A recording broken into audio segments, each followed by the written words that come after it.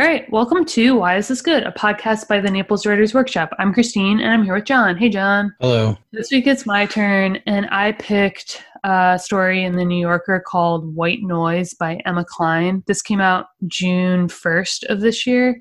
I picked it because she has a new short story collection coming out. I think it's out now. And in reading about that, I found out that she was like one of the youngest writers with like the biggest, most ridiculous book deals, like this advance of something insane, like $1 million or something. I don't know. I shared it in our workshop and in our newsletter because I was so blown away by this. And then, of course, anyone with that kind of like popularity, right, is going to have some kind of scandal. And so she ended up getting sued by her ex for plagiarism. And he insisted that like a lot of her stuff was lifted. So I'm like hate reading all about this woman, right? I'm like, who is this lady that gets all this money and has all this success? Oh, she's a plagiarist. And then like, of course, the lawsuit's dropped, blah, blah, blah. Well, the judge dismissed it. So it's a bunch of crap. But anyway, this was a short story that came out kind of at the time that she was generating interest in her newest collection.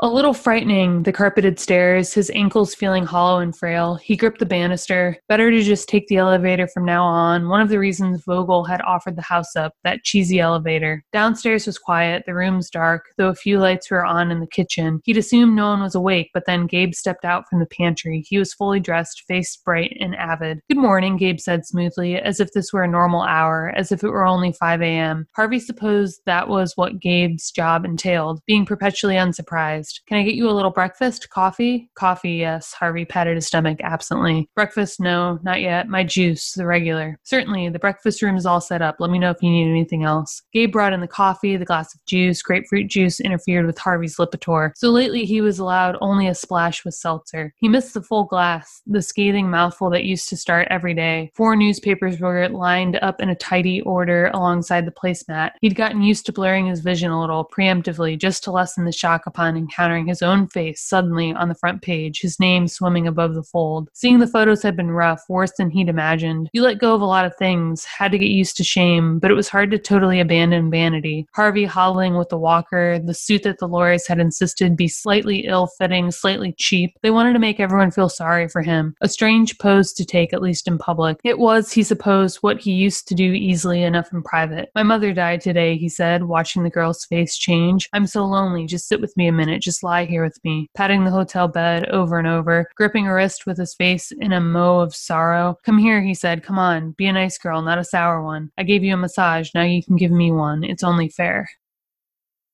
Did I say that word right? M-O-U-E? I don't know. Oh, I honestly don't know. God. Do not edit this out of the podcast. You don't know. A pouting expression. Moo. Oh my God, it's moo. All right. That's weird. Gripping a wrist with his face in a moue of sorrow. I guess I can kind of picture that. The French? Something. All right, so if you haven't kind of gleaned this, dear listener, this is a story that she imagined being told about Harvey Weinstein. So she never says Weinstein in there, but she doesn't need to. And this is around the time that he was... I think this might have been published actually after the verdict came down, but there's a Q&A with her, a very short one in The New Yorker about this story, kind of like what made you come up with it. And she mentions having read an actual reported piece talking about how Harvey was spending time before the verdict in someone else's house, kind of like out of town. And she was thinking, what must that be like? Kind of waiting to hear if you're going to go to prison for probably the rest of your life. So that was the premise. But John, I want to hear from you before I launch into this. I wonder if you enjoyed this at all, or if you liked it, or what you thought. So I was reading it and I was like, okay, this is very long. And in the first exchange of dialogue when he's on the phone, you start getting a sense of the character that's being depicted. And then suddenly the reporter he's trying to talk to says, Harvey? And he's like, I want this to be off the record. I was like, no, I'm not going to have to read about Harvey Weinstein, am I? Weinstein? Whatever his name is. Please don't make me read this. Yeah. And I pressed on and I was like, I am reading about him, aren't I? Yes. I mean, it was good. It was well written. Obviously, it's quality fiction writing. And it definitely depicted a really vivid character. And she said in that interview that she didn't care if it was true to life. She just made Yes. stuff up. Right. So whoever this character in the story isn't actually Harvey Weinstein.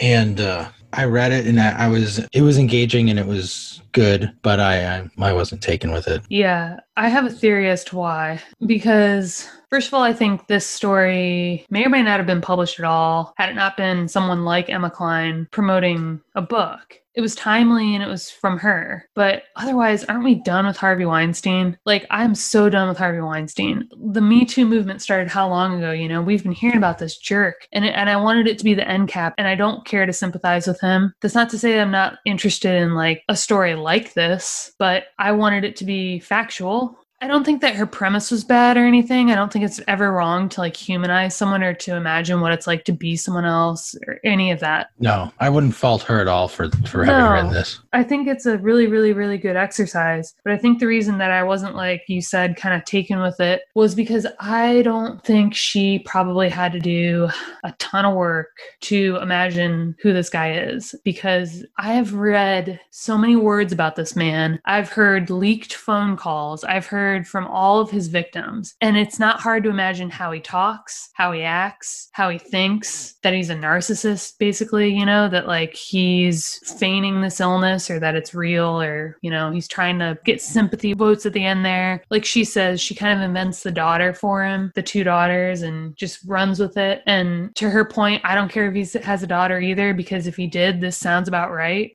He's trying to get them to stay all night because he's lonely, but they don't really have that relationship. I just, it didn't seem like it was that difficult for her. I imagine she could have like kind of sat down and just like written it like start to finish almost. And like, there's obviously some stuff in there that she's doing really well, but I think if any of us was given a celebrity that we know a lot about and given the task of writing a story that she tells us she read in a reported piece, which delivered this premise to her, what is Harvey Weinstein thinking the day before his verdict? Like, that's a story just like delivered right up to her. And she invented like, the Don DeLillo as the neighbor and, the exchange with the daughter and all that. But otherwise, I feel like the strength of this story was Harvey himself, and she didn't invent Harvey. Yeah. Think of a celebrity you really know and think about something terrible that happened to that celebrity recently. Like, okay, fucking, what's his name? Who just showed his wiener on Zoom?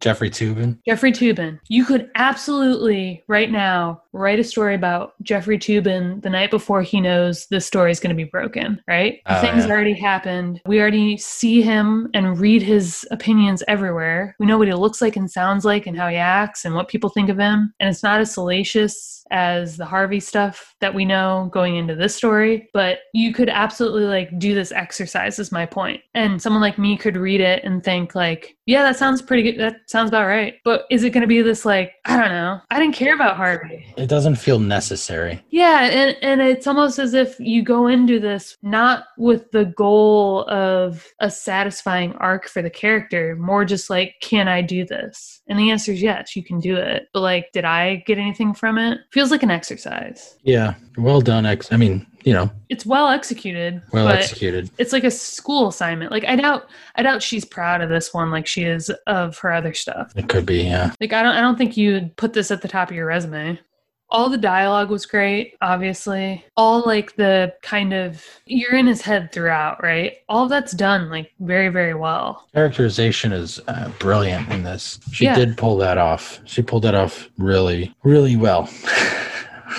Yeah, and she definitely like comes up with these little things that are going to like kind of set in motion the ending there, right? And I do like the ending. I mean, not to spoil it, but it kind of talks about how he truly in this moment is so desperate that he thinks that the last line is there was all the time in the world. And we know, and she knew, I think at the time that she wrote this, I mean, we all had a pretty good guess, even if we didn't know then, that this guy was going to go to prison. And he was old and he was going to die in prison. And there's even mention of Epstein, which I thought was pretty weird. Yeah. By the end, I felt like the arc was there, you know? Well, yeah, his kind of, I don't know, manic kind of approach of that guy who mistakes to be Don DeLillo, and he's like, we're going to make a movie together. And the neighbor's like, can I call someone to help you? Yeah. And yeah, how he, leading up to that scene, is convincing himself that all of these little things that not Don DeLillo is doing are like signs for him. He's like, oh, he wants me to come over and talk to him. He goes to the extent of telling his daughter that he's working with him already, you know? And yeah, he's a little off, but he's just desperate. And I think she got right too, the idea that like a guy like this has a ton of people around him all the time. He's never alone. Even Gabe is like, oh, you up at 4 a.m.? Like he's never alone, but all of these people, none of them are close to him, right? I mean, he's begging the reporter at the end to take his call, and even she's like, Harvey, I don't want to talk to you right now. And then he like threatens her, you know, basically with this like not so flattering story about her, and she's like, no, that's it. Like he doesn't even know how to relate to the people that are closest to him, right? Even his daughter is the whole dinner trying to leave. I thought this moment, it's when he's going to get that treatment for his back. The doctor says,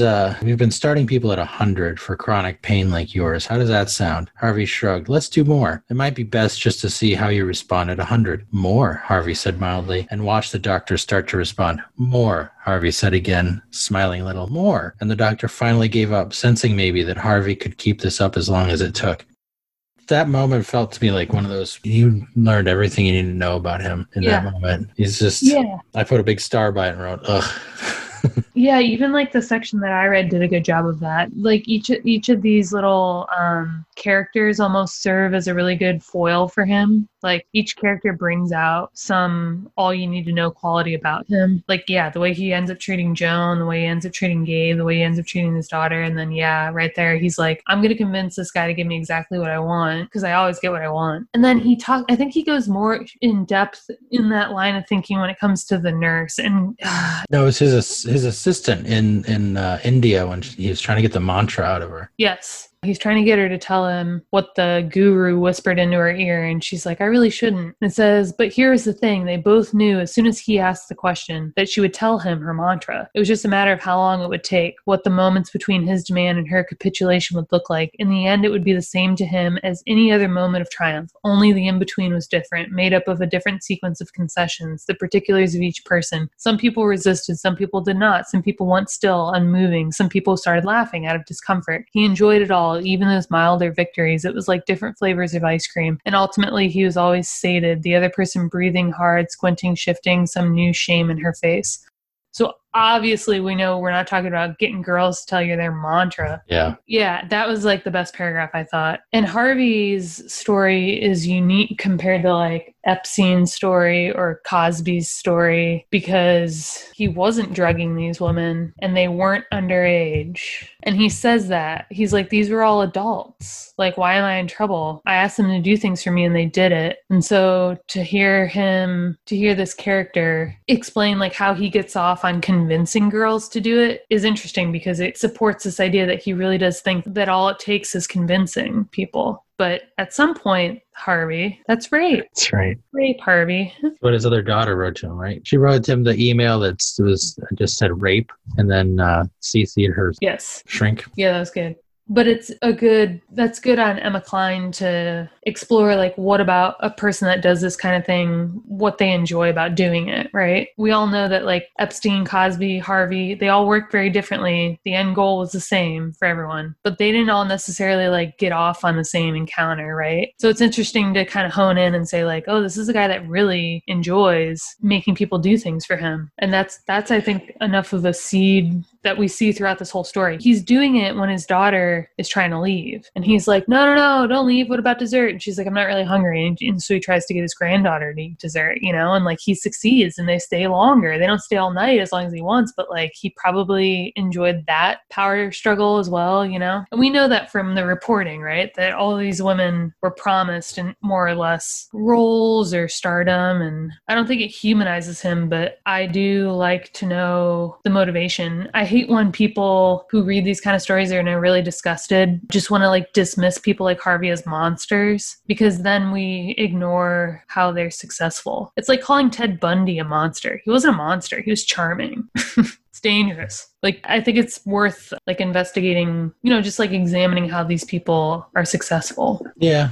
And that is the power of fiction, you know, what she does in the story with the point of view. One of the things I was thinking about in this story is the representation of internal thoughts in fiction is like something that the modernists really concern themselves with. Like James Joyce doing Stream of Consciousness, and Virginia Woolf did it a different way. Just everybody tried to just that kind of conscious experience put on paper. And I think you could take a look at this story, even like the first few paragraphs, and just follow how she's presenting his stream of thoughts in those, the kind of switch between internal thought, you know, kind of like what you're thinking in words versus just sensory impressions versus actions done in the world. It's really interesting. But that's doing that in fiction is what allows us to kind of get close to somebody and understand them as not, like you said, not merely a monster, but something else that we can dissect and examine. What is the kind of mind that does these things? Yeah.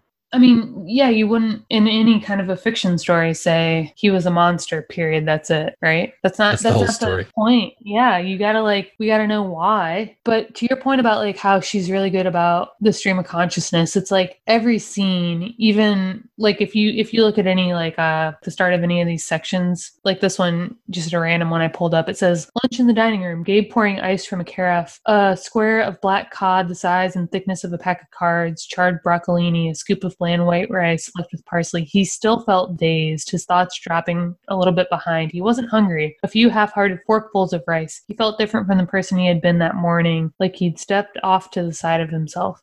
I mean, she's describing lunch there at the beginning, but it still feels like we're in his head, right? Like he's looking at lunch. It's not a narrator. It's Harvey throughout. And she's not just saying like what he's thinking, but like what he's feeling. And usually like he's feeling dazed. He's not hungry. Like those usually are these like little things that I don't care too much about. It's like when a writer writes first person or stream of consciousness the first time, they don't know what's important and what's not. And here in this story, it's all important, right? Because this is his last real day. And he's just trying to like count down the hours. So you're right. She does a really good job of keeping us really, really close to him. Yeah, it's one of those things where it's a tricky thing because we as readers have to somehow become aware that this person he believes to be Don DeLillo is not Don DeLillo. And yet without the character realizing it, you know, I'm always fascinated by that because, you know, there's so many times in fiction where if you want to adhere to your point of view, you know, to your character, you need to communicate something to your readers that your character doesn't see. Right. But the only way to do that is through the character's eyes and through their thoughts and through what they're experiencing. A really clumsy way is to break it and say, little did he know, you know, that wasn't Don DeLillo. Right. But that breaks the whole experience of the story. That breaks the point of view. Well, how did you know that it was not Don? I suspected at a certain point, but I didn't know until the ending when he's like, can I call somebody? Right. That was when it was confirmed to me. That is a good, I should have, I read this twice and I should have paid attention in the second reading to when that happened, but I didn't. Right. Because it's like, he says, they go outside and like he interrupts and it's, Harvey interrupts this neighbor in the middle of a phone call he's having. And he's like, we both needed some air. He's like trying to create this connection between them, like inventing this connection. And so his fingers were freezing, almost numb, but his back didn't hurt, not at all. His nose was runny, but he didn't make to wipe it. He tasted salt in his smile. Don't worry, Harvey said, almost whispering. I'm not going to make a scene or turn this into a big deal. I just, he said, want you to know it's an honor to meet you. Don DeLillo looked bewildered. Do you want me to call someone? Don DeLillo said. This is literally the second to last paragraph. And that's when I knew for sure it wasn't him. Yeah. Well, I'm not very bright. And I had to read like her interview where she's like, yeah, it's not Don DeLillo. And I was like, right, it's not Don DeLillo. But I think what was achieved either way, even if it was Don DeLillo, all we need to know is that Harvey is on a different planet when he's talking about reading signs from the sky, having any kind of imminent project. He doesn't even know the opening line of the guy's book, right? Like she achieves still without saying, like you said directly, that this is not Don and breaking the point of view, that this is not the Don he thinks it is, right? He's wrong about this guy in a million ways, even if it's not his identity. And yeah, there's like a huge disconnect I got still that he was frantic either way. So yeah, he's just off his rocker at the end. He's just desperate, which I remember thinking that, seeing him like going to court on his little walker. I'm like, this is a guy that is either like that wrecked by this, or this is like a Hail Mary plea for sympathy. I guess here's my other point. Here's my other criticism.